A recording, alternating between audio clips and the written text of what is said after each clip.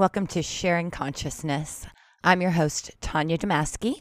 I've reached enlightenment twice.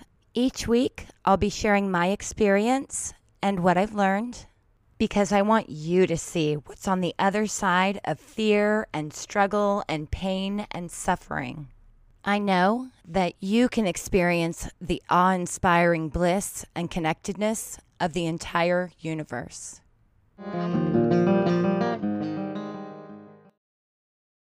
Hello, and thank you for joining me for episode 0. I'll be telling you about the elements of the show and about myself. Fortunately, I went through a very unfortunate time in my life where I got everything that I had ever wanted.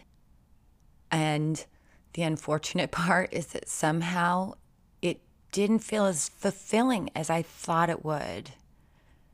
And it left me feeling really empty and really questioning the meaning of life. I had the realization that there was something in me that was missing and that no amount of achieving goals was ever going to give me the satisfaction that I was looking for. And so I started looking at myself. And I'll talk about this more throughout the podcast, but that led me to an awakening. That awakening lasted for maybe a year and a half. And during that time, I experienced deeper levels of consciousness, enlightenment, satori, grace. I simply refer to it as consciousness. Some people reach these states of consciousness and stay in them for the rest of their lives, but I didn't, and not everybody does. And for anyone who doesn't, it's right back to ground zero, and the process starts all over again, just the same as it would with anybody else. I'm not a spiritual teacher. I'm not currently in a conscious state. I'm an ego, just like everybody else. What I would like to do is share what I learned and what I know, because it doesn't belong to me. It's just something that I got to see that everybody should have the chance to see. It's our birthright. It belongs to every single one of us.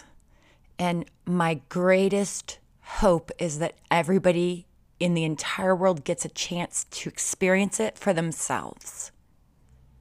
And I would be truly honored in any way that I could help bridge that gap. My hope is that the show will grow to be very interactive. I chose to use Anchor.fm for my podcast because there's an option to leave a voicemail, and I'm able to play that on the show. There's a link in each episode description to the website where you can ask me questions or make comments. So far, there are 3 segments in the show. The first one is the general episodes, where I discuss things that I've learned or know during the time I experienced consciousness. The second segment is Consciousness Over Coffee, where I speak with friends about what they're experiencing as they work towards consciousness themselves. These are real-life conversations that are sometimes based on a topic and sometimes just free-flowing and non-directive. These discussions are about the things that we're working on and trying to overcome on our paths. They can be very raw and personal, and hopefully that's relatable. And in the third segment, which I decided to title My Conscious Experience, I talk about exactly that, my experience from start to finish. As far as where to start in listening, it completely depends on your own personal preference. Sharing Consciousness goes in order from episode 1 on, and the information builds on itself.